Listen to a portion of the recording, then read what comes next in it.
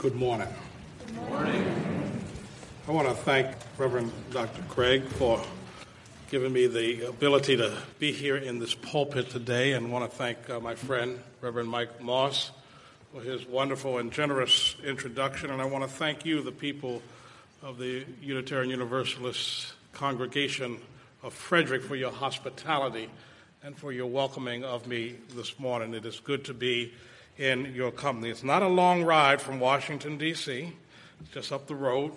And it was a beautiful drive this morning, and it was also beautiful to come into this part of the country and see the colors upon the land. And so I thank you for the privilege of getting me away from my church to travel up here today.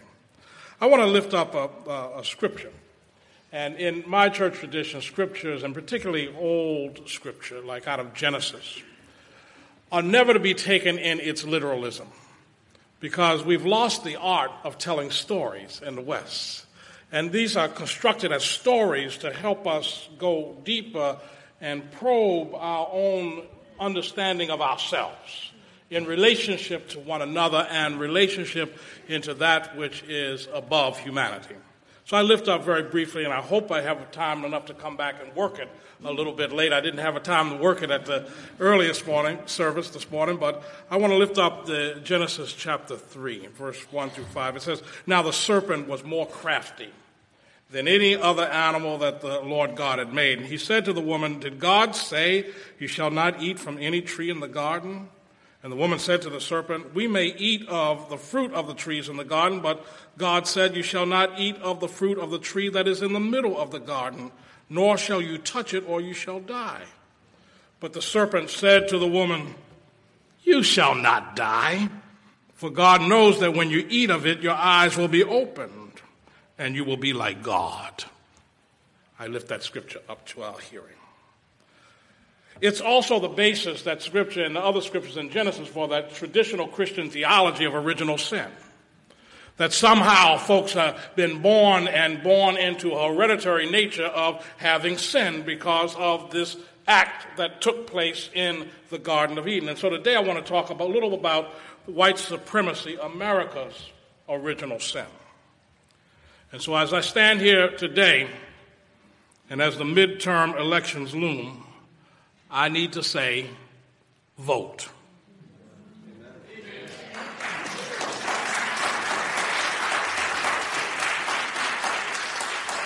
Even if you have to vote for the lesser of two evils, vote.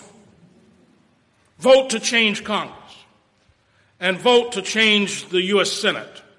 But vote.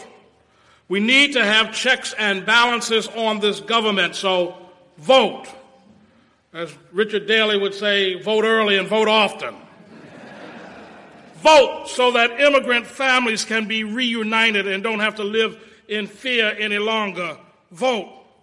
Vote so that tyrants, whether in the White House or the Kremlin or in Saudi Arabia or in Israel, can be challenged and won't have support and cover to the reign of terror on their victims. Vote so that more women are elected to office. Vote so that more people of color are elected to office. Vote so that we may return the country to some semblance of real morality and some just values again. And at this skewed historical moment, that we might be able to correct it and somehow redeem it from this mess. So vote. Vote. 2017, 2018 feels at times like the prelude to the Civil War, where ideologies clash. A time when Southern politicians and legislators and plantation owners and work camp owners and slave speculators were at odds with Northern and industrial entities. They felt that the government and Northern elites did not understand the importance of forced labor as an economic engine in this country.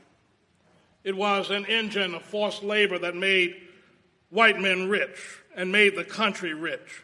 And they felt that their Southern way of life was being threatened. There were struggles all over, blue states and red states, slave states and free states.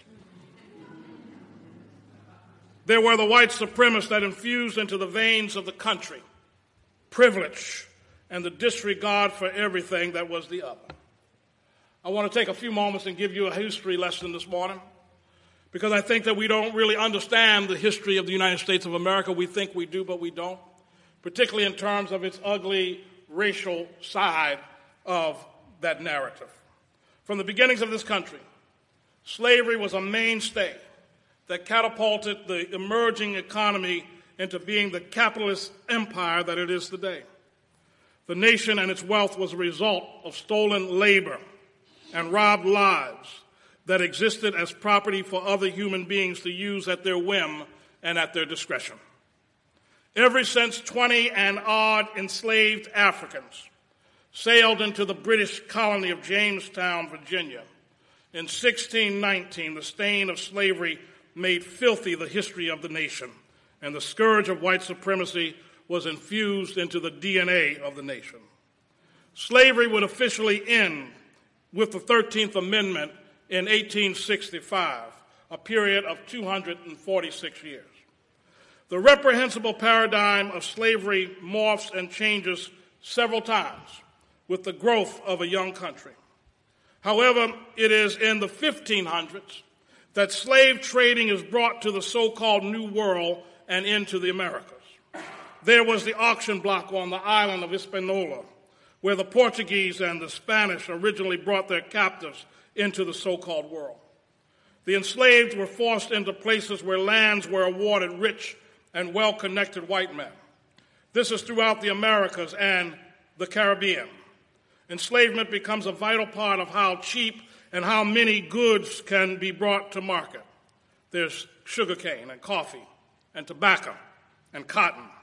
In the U.S., cotton becomes king, and fortunes are made in the enslavement of millions and the labor extracted from those millions. Edward E. Baptist, in his book, The Half Has Never Been Told, if you haven't read it, it's a good book. It comments in this way. He says, by the birth of the nation, by 1775, slave ships had carried 160,000 Africans to the Chesapeake colonies, 140,000 to new slave colonies that opened up in the Carolinas and Georgia, and 30,000 to the northern colonies. These numbers were small compared to the myriads being carried to sugar colonies. However, slave ships landed more than 1.5 million African captives on British Caribbean islands, primarily Jamaica and Barbados, by the end of the 1700s, and it brought more than 2 million to Brazil. In North America, however, the numbers of the enslaved grew, except in the most malarial lowlands of Carolina rice country. By 1775, 500,000 of the 13 colonies' 2.5 million inhabitants were slaves. But something changed with the Louisiana Purchase. Those who were enslaved in the original 13 colonies were known and sold by their skills, such as blacksmith and carpenter and housekeeper, mammy. With the purchase of the Louisiana territories, however, things began to shift and change, and no longer were people really even sold by their skills or by their trade. They were reduced to simply hands, hands to pick cotton, hands to bring cotton out of the field, hands that would reap great profits for those who owned them, hands that quotas were put on them and they were required to bring in a certain amount of cotton per day. People who were subjected to the right hand of power, the whipping machine, as it was called. For those who failed to bring in their quota were whipped, some of them raped, many killed because they could not meet the quota. And the danger of meeting the quota of cotton was the quota went up every time you met that quota, man. And folks just pushed and pushed because it was cheaper to kill a slave and buy a new one than to allow somebody to be idle with idle hands. So with Louisiana, this began to happen. With the Louisiana Purchase resulting in over 25% of then U.S. land mass, more lands were opened up, financial speculation and trading slaves increased, and therefore more human beings were forced into degradation of enslavement. Farms and plantations back east that fell onto economic hard times sold their enslaved souls to slave speculators cheaply, and the speculators would march them across country in the new territories to sell at premium prices. There were state and regional banks created, where loans were backed by the state legislatures in order to speculate on the enslaved, the land, and the cotton crops.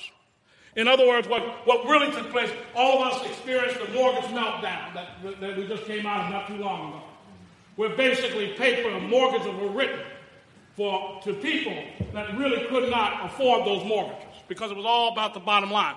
And then they bundled it, it's called securitizing the mortgages, and you sell them to the credit market. You sell them to Wall Street. You sell them to the UK. You sell them wherever there is in the country. And, of course, what happened with the mortgages when the housing market went bust, basically people came looking for their money, and that was the massive foreclosure.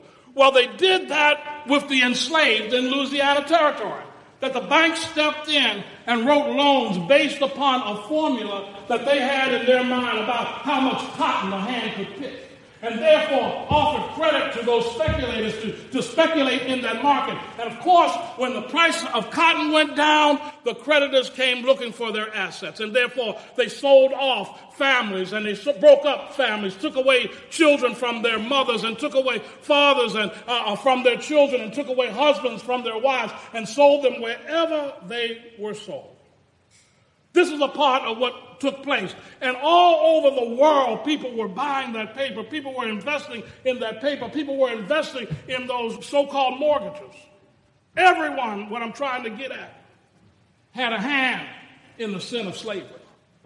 Whether it was Northern Textile Mills in Lawrence, Massachusetts, or whether it was the mills in the UK, everybody had a hand. Whether it was the ship owners who were transporting slaves in and being financed by those on Wall Street and in other places, everybody had a hand in the sin of slavery. Therefore, nobody's hands are clean. The Indian Removal Act of 1830 was passed, removing native peoples from their land, First Nation people from their lands, in order to make way for new slave territories and to create new plantations and work camps that required additional slaves. In 1836 in Texas, a battle broke out between Texicans and Mexicans, and people like heroic figures like Jim Bowie and Davy Crockett died, and the shout went out, "Remember the Alamo." But what do you remember about the Alamo? The Alamo was a battle that resulted because the Texicans were trying to expand slave territory into Mexico, and Santa Anna's government had prohibited slavery in the Mexican territories. And that was a fight to try to extend slavery. Then there are all of the presidents who owned slaves. And all of those, like probably that one right now, who wish he could own some slaves. But the 13th Amendment gets in his way. The 13th Amendment outlaws slavery except when laws are violated. And because of that exception, the prisons and jails are filled with black people. According to a Pew Research project, blacks represent 12% of the U.S. adult population, but 33% of the sentenced prison population. In fact, when it was passed, folks were locked up for longer because you could enslave them again. People were locked up because they owed some money because of the sharecropping arrangement that they were involved in, that somehow they ended up owing money to the person who owned the land, and they went to jail because they could be enslaved again. So it was a loophole that brought people back to enslavement. I lift up these snippets showing the racial pain that exists in the nation, and to say that the United States have never effectively dealt with its sin of racism. How do you deal with your sin of racism when you can't talk about it? How do you deal with the sin of racism when you don't even truly know about it? It wasn't just people being held captive. It was people stripped of their dignity and stripped of their hopes and stripped of their families and separated forever. And sometimes people who had to start 3 and 4 families because of where they ended up. Just think about the pain that is inflicted psychologically into people, not only in that generation, but generations yet to come. President Barack Obama's election showed us just how little we have come as a society. As Obama was elected, the country immediately went wild with fears of blackness. So they scrambled to buy more guns. and to protect themselves from what some thought would be the swarming hordes of blacks marauding all over the country. The pre-Civil War analogy is more like the dismantling of Reconstruction. Reconstruction after the Civil War saw one man, one vote become a reality enforced by federal troops. For many of the pre-Civil War South, it felt like the white way of life was being abolished, and so various terror groups rode like the invisible knights of the Ku Klux Klan that was started by former Confederate generals in Pulaski, Tennessee, who raised $1 million back then to fund the operation. So they rode and they terrorized and they hung and they burned and they raped. And Republicans were losing their enthusiasm for protecting the black vote. And despite the presence of federal troops, white Democrats effectively carried out campaigns of violence and intimidation to suppress the vote. And the formal end to Reconstruction was brought about in the disputed 1876 presidential election. The Democratic candidate Tilden won the popular vote, but neither candidate initially had a majority of electoral votes due to disputes over returns in Florida, Louisiana, and South Carolina, the only states in which federal troops were still stationed in 1876. Democrats, in a backroom deal, ceded the disputed election returns to Hayes in return for his agreement to withdraw the last remaining troops from the South, thereby putting a formal end to Reconstruction. Little by little then, and with rapidity, separation laws were put in place, and laws restricting the vote through all kinds of schemes like the literacy tests and poll tax were put in effect. A coup d'etat was carried out in Wilmington, North Carolina in 1898. Did you know that? In 1898, a fusion government elects those who were abolitionists and those who were black to the local city government. And before the night was over, all of the town council had been assassinated, and in the morning, a new body was put in place that were basically segregationists. Nothing happened on the federal government's part to turn that around. They just ignored it, and they allowed it to be. Or the Red Summer of 1919, termed by civil rights activist and author James Weldon Johnson. And if you don't know it, that refers to the race riots that ensued across the country. And in that summer and into the fall, blacks came back from World War I and decided to question, because they had seen a little bit of the world, decided to question the status of Jim Crow and the reason why you cannot vote if you can fight for a country. And they came back questioning, and riots began to break out, trying to put the Negro back in his place, trying to put him back in his place. Thousands were killed.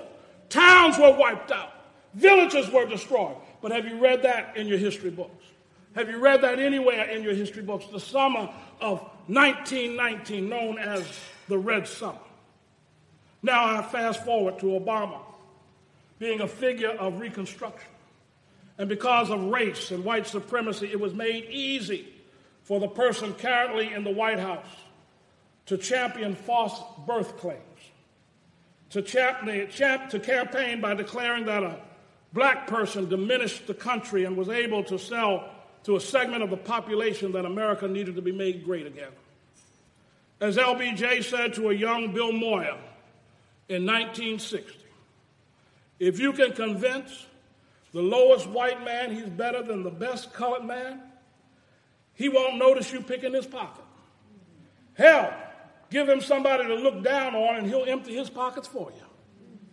So here we are, exposed to the United States' original sin, the continuing and harmful sin of white supremacy. So what do we do about it? How do we change things and take things into another direction? I got to tell you, I've been fighting all my life. Fighting because that's all I can do is fight. Fighting because I'm never comfortable in America. Fighting because I'm always having to deal with somebody that's trying to take my rights and trying to thwart my freedom of movement and my ability to exist. I remember I went to Boston when I left Chicago. I left Chicago because the FBI was hounding me in Chicago. And I went to Boston in the middle of all of the racial strife that was going on in Boston. And I was there before the year was up. I was on trial for attempted murder of a police officer and a number of other charges. And what hit me was when I finally got out of jail and got home, there was the district attorney, I still remember his name, Newman Flanagan, holding a press conference, a live press conference, and said, we have an outside agitator who claims to be a minister, and we're going for 40 years in maximum security prison on him. That was me they were talking about. The outside agitator who had come in to decide to stir up the apple cart, to organize people to resist the kind of racism that was taking place in Boston at the time. That's the kind of thing that I think that we all have to do. We have to fight back and we have to organize because we got the power to organize. But what's different is that some of us, we talk about it, but we don't do anything about it. We like to have coffee, cake, and talk about what's wrong with the world and how you deal with the orange man in the White House, but then we don't stand up and do anything about it.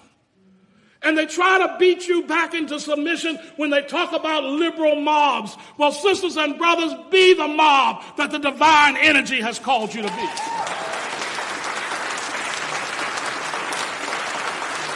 Be the mob that don't allow them to have a moment of peace while they're trying to have dinner outside. Be the mob as they try to steal somebody's rights and somebody's dignity, steal their comfort away from them. Be the mob of holy outrage. What do? We vote. But it's not just voting. We got to organize. We got to run for office if necessary. We got to find those that's going to deliver for the people to run for office. One thing that happens in the church is that we allow our fear to overcome us. Every time somebody gets engaged in something, we always hear coming usually from a board of trustees or somebody, but we might lose our 501c3 status. And that's a real argument. But the hell with that argument, because somebody's life is on the line. The hell with that argument, because some child has been separated from their mother and their father on the border. The devil with that argument, because somebody's gone to jail who should not be in jail. Oh, the fact is that we got to stand up if we really believe what we claim to believe. Do we really believe in the dignity and the worth of all human beings? Then we need to act like we do. I said this last night as I spoke in Washington, D.C. One thing hit me in the Poor People's Campaign is this, is that all the right-wing religious, I ain't going to go there. But the fact is that they walk around clothed in power. Their theology don't mean anything. Because on one breath, they can be the morality police, and then on the other hand, they can ignore all the morality out there. Amen. So they're hypocrites at best. But the fact is that they understand themselves as a political entity. They understand their people as a political entity. They dare to tell their people where to march, how to march, what to do, and that our God and our theology depends on it. We who are progressive and we who are liberal, we do all the right things. We clothe the naked. We feed the hungry. We take care of people. We feel very good about what we do. We do the right things. But we don't see ourselves as the political entity that we should see ourselves as.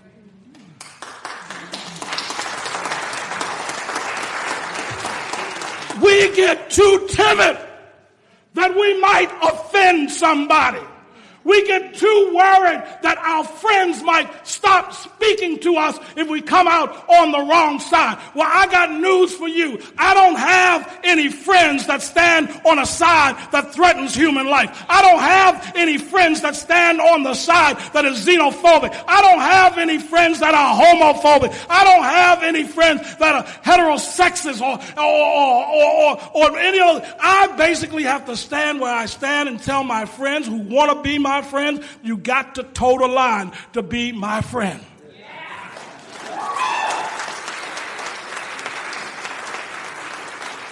You toe the line of justice. How do you begin to defeat white supremacy in this country? Is that we got to, one, deconstruct it, and two, we got to decide that we stand against it. And we create those places where we stand in solidarity with people of color. And this, that means that we don't go home when it gets frightening or dangerous. You know what that means, right? We go and we participate in a nice demonstration, but if it gets too dangerous, we ain't out there. We got to be out there. We got to stand. Because the very dignity of this country depends on it. The very dignity of sisters and brothers depend on it. The very dignity. Dealing in a predominantly white denomination gets hard for a person like me, Reverend Greg. Right after that guy was elected, y'all notice I don't call that name, right? Y'all notice that? Because I can't call that name. I can't call it because I don't want to throw up.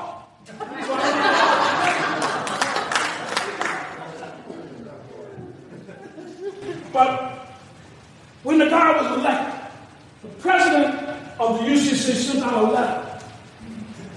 How do you speak to your family members on the other side? And I sat and looked at that so-called pastoral letter, and I had to say to myself, what in the world are you talking about? Because how do you normalize racism?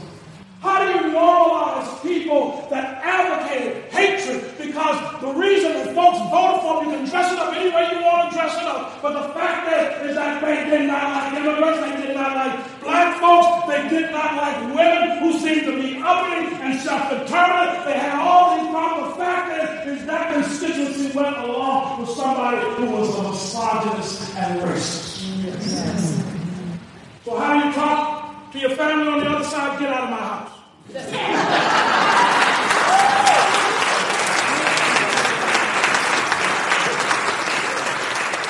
How do you talk to somebody who's already made a commitment that threatens your very life? This is like people were talking to me about, oh, you need to give him a chance. Give what a chance? He already said what he needed to say, and I don't need to hear that twice.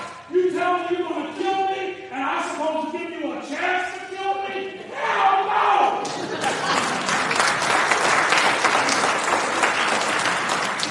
In the end, I want us to be aware that we got more power than we think we have.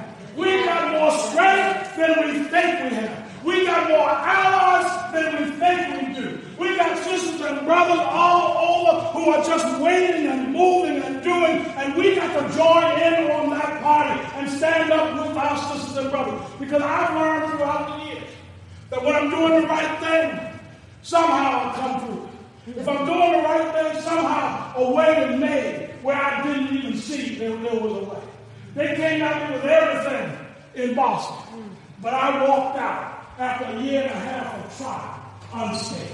We were praying the other day, June, on the steps of the Supreme Court, because the Supreme Court had come out with a decision to allow Ohio to purge its voting rolls. So 9 of us was praying in front of the Supreme Court, and we got locked up. And they deliberately lost us in the system. We were locked up for some 28 hours. Nobody was allowed to make a phone call, so nobody knew where we were. Our lawyers couldn't find us until 3 in the morning because they wouldn't tell the lawyers where we were. So we were there. And as I said to somebody, I said it earlier, I was sitting in the jail cell, in D.C. Central Cell Block, as they call it, which is roach-infested and rat-infested. And the beds are a metal slab that holds the drilled in to sleep on. And it's never clean, and it's very dirty.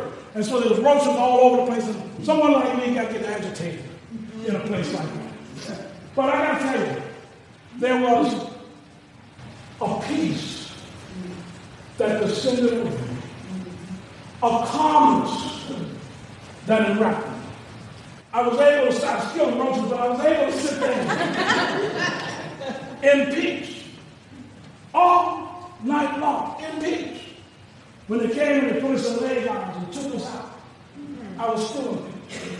right? And held on to my dignity. Which only I felt that the Spirit was saying to me, you can deal with it.